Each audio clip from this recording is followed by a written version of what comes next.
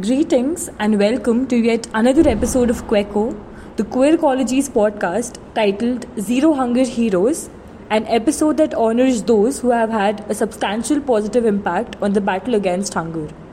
Now, why are they called heroes? Calling the people and groups striving towards a world without hunger heroes draws attention to their remarkable and significant efforts. It encourages listeners to view these individuals as role models by highlighting the fact that they are making a difference. I'm Swati Sengupta, your host, and we have an exciting guest with us today. Would you kindly provide us with your name? I am Vaishnavi Singh and I am committed to supporting the fight against hunger and food insecurity in my neighborhood. It is a pleasure to have you here, Ms. Vaishnavi Singh. Let's get started immediately.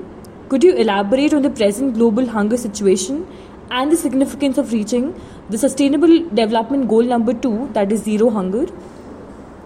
Millions of people experience food insecurity, making hunger a major global concern. SDG 2 or Zero Hunger seeks to guarantee food availability, eradicate hunger and advance sustainable agriculture. It's critical because hunger has an impact on many facets of a person's life, including prospects of employment and health. Definitely. Could you elaborate on how a single person can contribute to the community's effort to end hunger? Of course. They may appreciate planning food drives and giving necessities to people in need.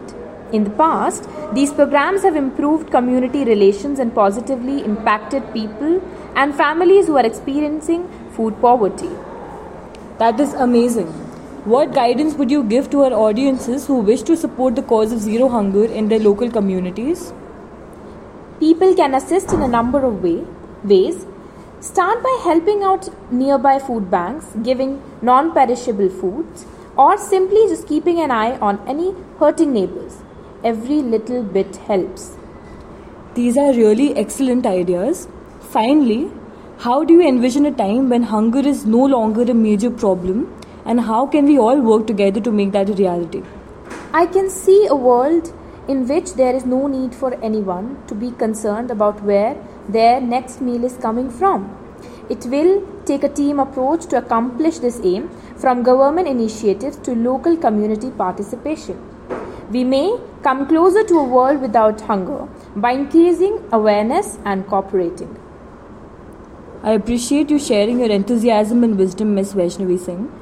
Your commitment to ending hunger is incredibly motivating. I appreciate being here.